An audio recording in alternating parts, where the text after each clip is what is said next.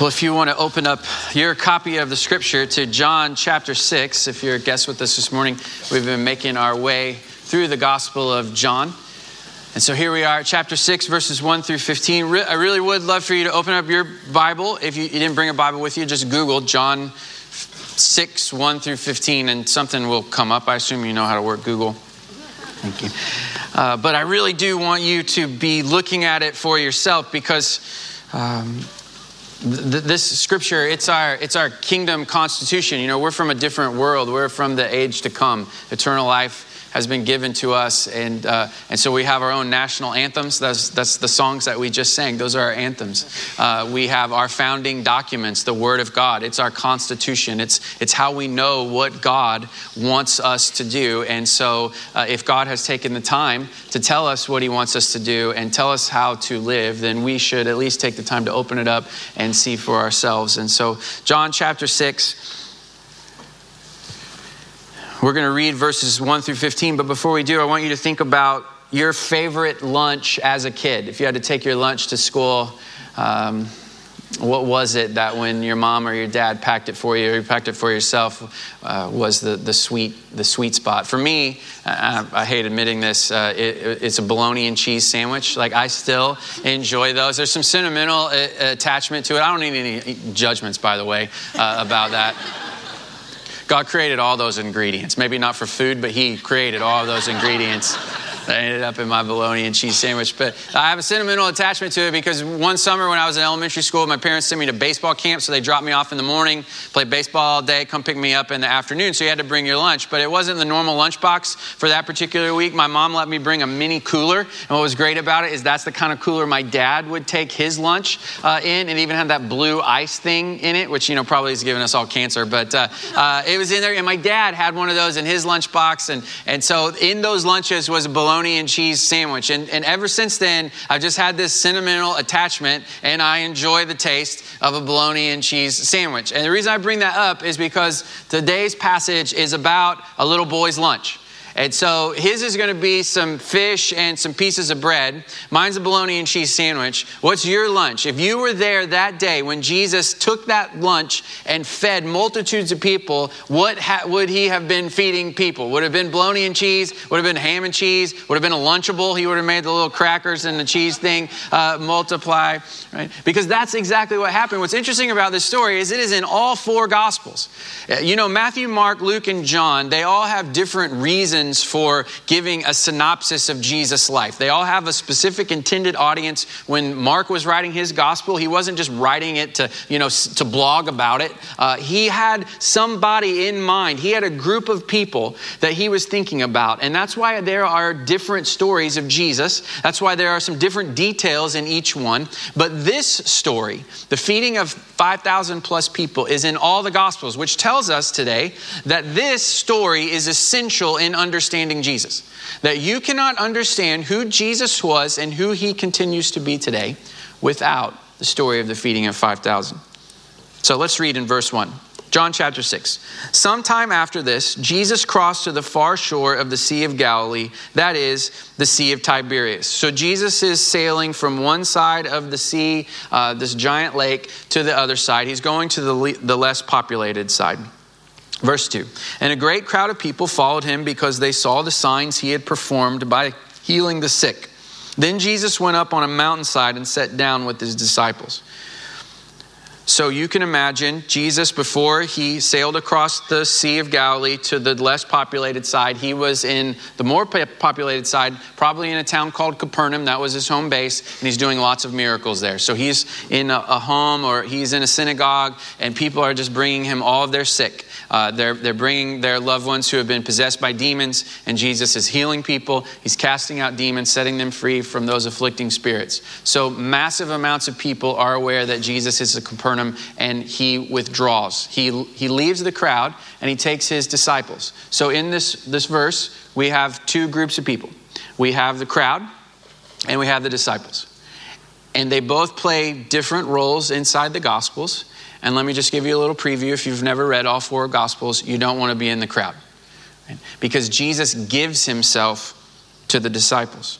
A great crowd of people followed Him, verse 2, because they saw the signs he had performed by healing the sick. Now put yourself in Jesus' situation, and I'll put myself in his situation. Wouldn't we want to maximize our audience? I mean, he has hundreds, if not thousands of people aware that he is healing the sick. You think that he would take advantage of that, but what does he do? He leaves that. And he takes his disciples up on the mountain. I brought a picture of what that mountain might have looked like. This is on the other side of the Sea of Galilee. It's got an Instagram filter on it, of course, but we're going to leave it up all morning because as we're reading this story, it took place maybe on this mountain or maybe on one just like it on the less populated side of the Sea of Galilee. But he goes up on that mountain, not with the crowd, but with his disciples. And I want asking myself this morning, and I want you to ask yourself, which am I in? Am I in the crowd? They followed Jesus on a whim. Look at what he can do. He can heal our sick. He can do these wonders. But the disciples followed because of a commitment. Jesus had asked them, will you leave everything that you have and make following me your full-time job? The disciples were students. And not just to learn the information, but then to go and do that same thing. The crowd just came to spectate. So maybe this morning we have both groups represented. We have people who are here on a whim. You woke up this morning and thought, I guess I should go. And we have disciples. People who say, well, of course I am here. I am committed to being a student of Jesus and being with other students of Jesus in this world. But we're going to see throughout the story that the crowds are consistently around him, but it's the disciples that he gives himself to. Verse 4, the Jewish Passover festival was near. Now this is a pretty random verse in the midst of this story. It doesn't have anything to do with the story other than John wants us to be thinking about the original Passover as we read the rest of what happens. The original Passover happened in the book of Exodus. And that's why it's important to be reading all of the scripture for yourself. We can't just parachute into our favorite verses because we can't really understand Jesus without the context and the history that he came from. And so here in this simple story of feeding of 5,000 people, if you understand what he's saying and why he's saying it and the history behind it, it's so much richer than just reading it on the surface, which is Jesus, fed 5,000 plus people. I guess that's super cool. He's not here now to do that, so we're going to have to go to Chipotle for lunch, right? I mean, what's the application? But if you understand the original Passover, it helps a lot in helping us know what we should be doing and what God intends for us. Because in the original Passover story, God's people were slaves in Egypt. God rescued them out through signs and wonders. And the last plague that God sent to the Egyptians to let the Israelites go was the angel of death came and killed all of the firstborn except for the Israelites' firstborn because they had taken the blood of a lamb as God had prescribed and put that blood over their doorpost, and the angel knew to pass over that house. And so the Pharaoh lets God's people, Israel, go. And so they get out into the wilderness outside of Egypt, but they run into a roadblock called the Red Sea. Pharaoh has changed his mind. And so now he's pursuing them with his army. So they're trapped on one side, trapped on the other side. God parts the Red Sea. They walk across on dry land. The Egyptians try to follow them. The water crashes down on them. In Exodus chapter 15, on the other side of the Red Sea, they sing the song of praise. And you would think that it would just be, happy tunes until they get to the promised land. But immediately in chapter 15, after they sing this song of God, you're so awesome that you've saved us, they start complaining. Sound familiar? Right? Because they get out in the wilderness and they're like, oh, there's no grocery stores out here. There's no spigots where I can turn on the water. Where are we going to get water for all of us? And so God miraculously provides water for them. And then in chapter 16, they think, well, we don't have any food. There's no Kroger out here. No H-E-B. No bologna and cheese sandwiches. What are we going to do for food? I want you to show you how God responds to that. So turn real quick to Exodus chapter 16.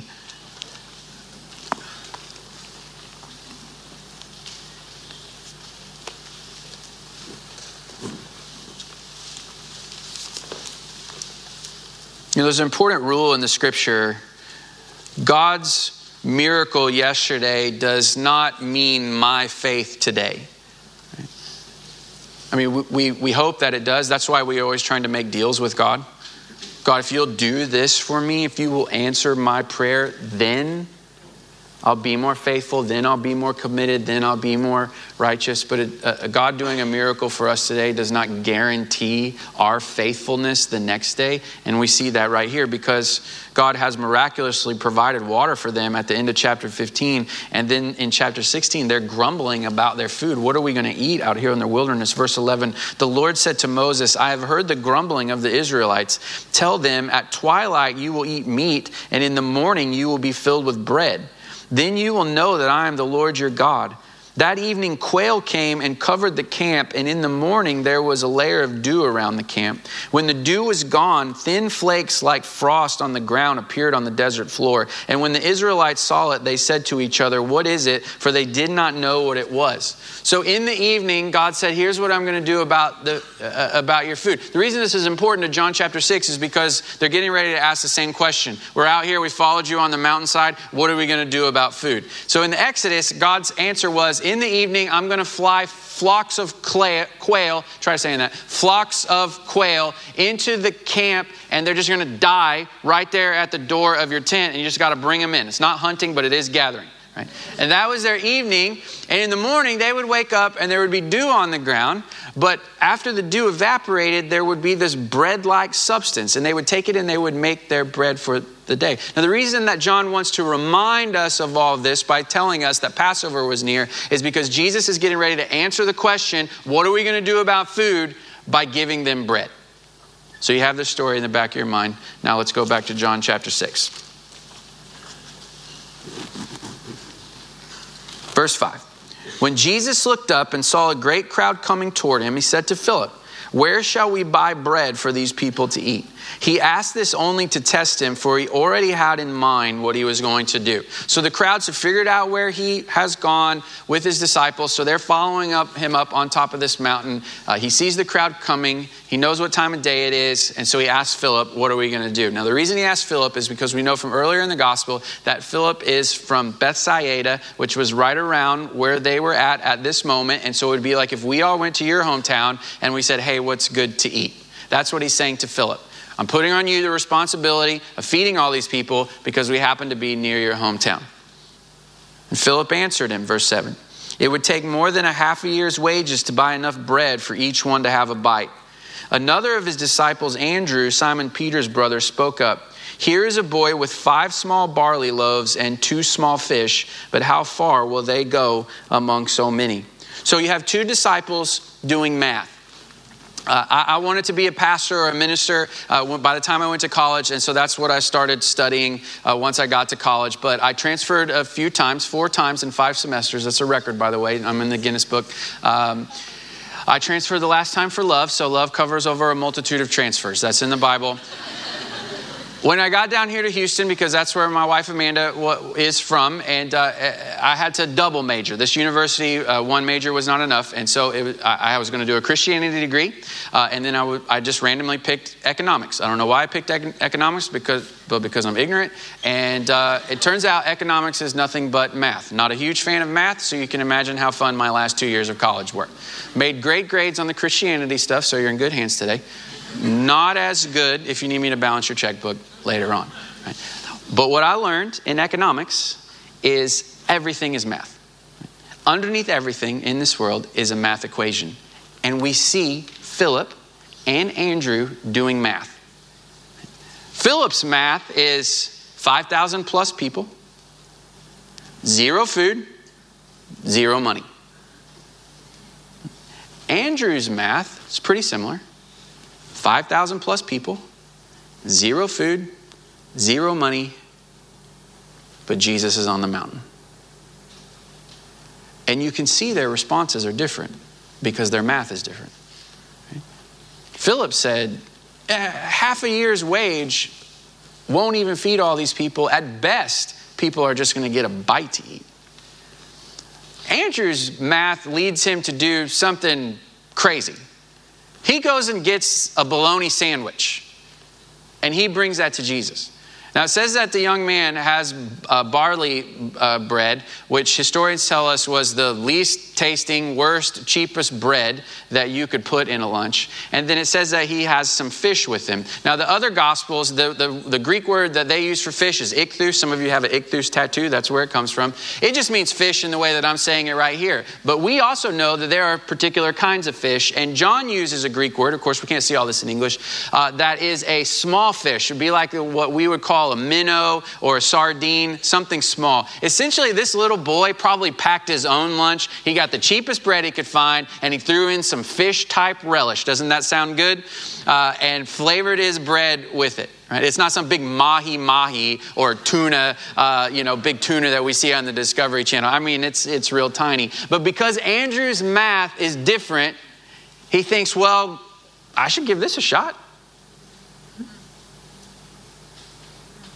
He's honest about it. I don't know if it is going to work or that's what you're looking for. It seems like it's not going to work in the face of all these people, but this is what I found. Okay. Underneath your faith is math. All of us are going to be hit with the C word at some point in our life, either ourselves or someone we love. And it's going to be cancer, plus chemo, plus this, plus that. That is an equation. And we get the choice to be like Philip or Andrew and just remember Jesus is on the side of the mountain. Now, I do want to say this. It doesn't mean that the outcome may be different. The outcome might be the same, but the process of getting to the outcome will be a lot different. Philip's response and Andrew's response on the surface aren't that different. But there was a reason that Andrew thought, even though this little offering doesn't make any sense, with Jesus on this mountain, who knows what might happen. Verse 10. Jesus said, have the people sit down. There was plenty of grass in that place, and they sat down. About 5,000 men were there. So this could be up to 10,000 people if you include women and children. And Jesus then took the loaves, gave thanks, and distributed to those who were seated as much as they wanted. Remember, Philip, his best case scenario was people might get a bite to eat. But through Jesus, everybody had more than enough to eat. And he said to his disciples, gather the pieces that are left over, and this is verse 12, let nothing be wasted. So they gathered them and filled 12 baskets with the pieces of the 5 barley loaves left over by those who had eaten. Now, how many disciples were there? 12. For bonus, how many tribes of Israel were there? 12. So it's total coincidence that there are 12 baskets left over. No, of course. Jesus is testing Philip. I mean, he's talking about himself. This isn't just a meal. These people would have survived going without food for a few days. There's a reason that all 4 gospel writers included this story in there, because it helps us understand something about Jesus. And those 12 baskets left over help us understand something about him. Because remember, back in the wilderness, when God had provided them manna, like I told you earlier, the miracle that day didn't guarantee their faithfulness the next day, because pretty soon after the manna miracle, they would start complaining about water again. Right? And then after that, they started complaining that there wasn't enough variety in their diet. They weren't getting enough fruits and vegetables. They would find any reason to complain to God, even though he was doing this miracle for them every day. So the disciples, they know that story. What they don't know is not too long after Jesus feeds the 5,000, he's going to offer up his life on a cross. He's going to be buried. He's going to pick back up his life, the Gospel of John will tell us, and then he's going to ascend into heaven. And before he does that, he's going to put his mission, his ministry into the hands of these 12 disciples. And then they're going to spread out throughout the whole world. And when they get out there in the world, you know what they're going to find? Persecution, suffering, jail, hunger, loss. But they'll always be able to go back to one basket that literally had their name on it. When they're sitting in a prison in Rome, they'll do math. A Roman prison, chains around my ankles, totally abandoned and forgotten. But Jesus is in this jail cell. So there is more than enough for me here.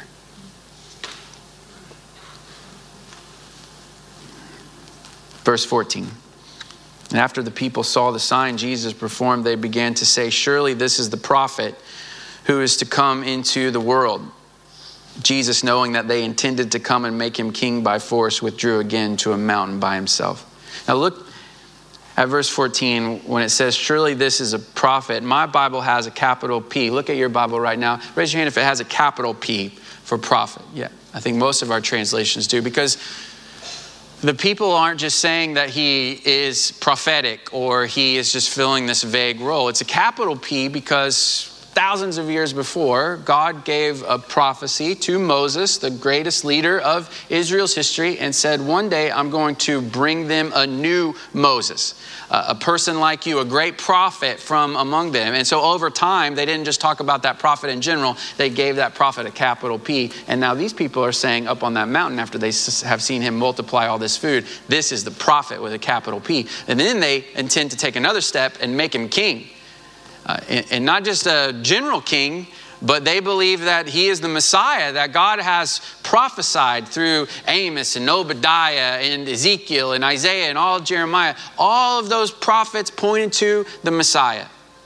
And they're saying, this is the Messiah. He's the prophet and the Messiah. But it says that Jesus withdrew from them. He didn't embrace it. Now here's what's interesting. They were right. Jesus was the prophet with a capital P. And he was the king, the Messiah. They had the right titles, wrong understanding. When we went to visit my folks in Missouri last month, there's a billboard in Oklahoma because people from Oklahoma are really righteous. And it said just real big, Jesus is Lord. And so I've been thinking about that billboard. And that billboard is right. But it's not enough to just have the right title. Do I understand what that title means? So let's just talk about it today. I'm guessing most of us, if even in a vague sense, might say, yes, Jesus is Lord. But is he Lord? Do we understand what that means? Just think about your worst nightmare assignment God could give you right now. Take everything you own, sell it, put that money in a bank account for later. No. Give it to the poor. Come follow me to Pakistan.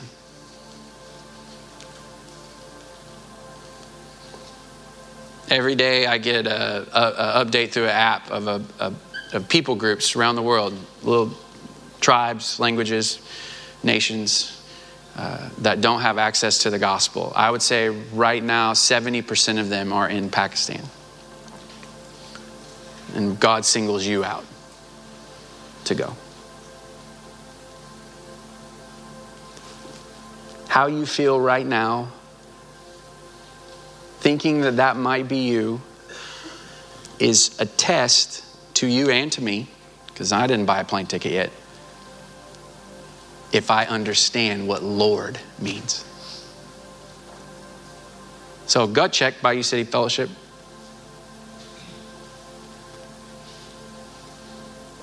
Nigeria, Congo, Indonesia, Malaysia. Because Lord means whatever you say, I do. I say yes first, and you fill in the blanks later. Jesus is showing us that a title alone is not enough. They believed that he was prophet with a capital P and king with a capital K, but they didn't understand, and Jesus withdrew from them. And here's the scary thing. Jesus promised us as his people, as brothers and sisters of God's family, that wherever we gather, just two of us or more, he would be with us by his Spirit, which he's left us. He is here. And so, man, what great news today that we're just going to come to church, but God, the Son, is here with us. But what if we've not gathered in his name? What if because we didn't understand who he was, all those titles that we throw around in songs and in sayings and on bumper stickers and t-shirts, right? What if we didn't understand? And so, unfortunately, accidentally, we just gathered in the name of Bayou City Fellowship today. Man, what a waste. Or we gathered in the name of the worst country club ever. Or we gathered in the name of being good people, kind-hearted in this world. Or we gathered in the name of just being connected because I'm lonely. Then God the Son, Jesus the Lord, looked down on them and said, I can't be with them today because they're not gathered in my name. They have the right title, but they don't understand, so he withdraws. He takes those who do understand, the disciples, and he leaves them. Because that crowd, they had shallow faith.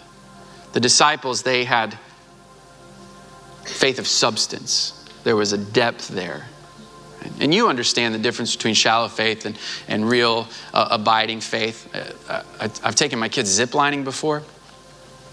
And the first time we did it was in Missouri. It wasn't a super fancy place. And the zips, I don't know what you call those, the cords, the metal things, they were not that high off the ground. So I'm putting my kids on these and I'm calculating the risk. Worst case scenario, broken arm. So hey, yeah, go for it. Last summer, we went ziplining in Canada. The Canadians know how to do ziplining. So they grow these trees that are just a mile tall, and they make sure that the zip starts at the very top. And so when we got to the ziplining place, and you're seeing, best case scenario is broken arm if you fall. Worst case scenario is eternal life. That's the way it goes. And so, watching these strangers do it, and you're like, oh yeah, I bet it's real safe. I bet it's fine. The harnesses are secure. It was another step of faith to put myself out there. Right? But the real faith was when I put my kids out there and my wife out there. Right? That's when I really had to believe that this thing was safe. There's a difference between shallow faith and faith of substance. There's a kind of faith that gets you to church on time or 10 minutes late and, Instagram verse and, that's that kind of faith. And there's a faith of a disciple who says Jesus is Lord and whatever he says I do. How do I know if I have that shallow faith? Well, we see from the people on the mountain, we see from the Israelites when they received their miraculous bread. Shallow faith is completely tied to fear. Right? When fear is high, faith is low. When fear is low, faith is high. When everything is good, bank account good, health good, job good, relationships good, God is good. When you lose your job, when the economy crashes, when you don't have answers, when the doctor calls you and says, why don't you come in? Or calls your mom and says, I need to see you again. God, why would you do this to us? Where are you? But a faith of substance just says, God, I trust you, even though I maybe don't understand. But I believe that you are in the equation. A shallow faith revolves around what's best for me. What was best for those people is for Jesus to just keep giving them miraculous bread. They'd follow him anywhere as long as he was giving them bread. But in just a few verses, he's going to tell them, I am the bread. And if you want to be one of my disciples, you need to eat my flesh and drink my blood. And guess what? Lots of people exited the freeway at that point. That's John 6:6. Isn't that crazy? It's a weird coincidence. Many of his disciples decided to not follow him anymore when he said that, because they were in it for what was best for them. And a shallow faith is built on experiences and not on a person. It's the difference between the disciples and them. The disciples had committed themselves to following Jesus, and that crowd had committed themselves to following bread. So when the bread disappeared, they disappeared. So the question for me today, and I totally understand the words of the Apostle Paul in Philippians when he says, not that I've apprehended all of this, not that I've attained it, not that I've figured it out. So the question for me today is, am I a disciple or am I just in the crowd? Am I in this for Jesus or am I in this for bread? I know where I'd like to be, and I know where I am. So let's pray. God, would you make up the distance from where we are to where we'd like to be? Would you encourage us as disciples today? Would you give us a vision for what it means to be Lord? God, thank you that you tie supernatural joy into obeying. So thank you that you've called us not to a life of frowny faces, but to vibrant living in obedience to our Lord. But help us to see that and taste that now. In Jesus' name, amen.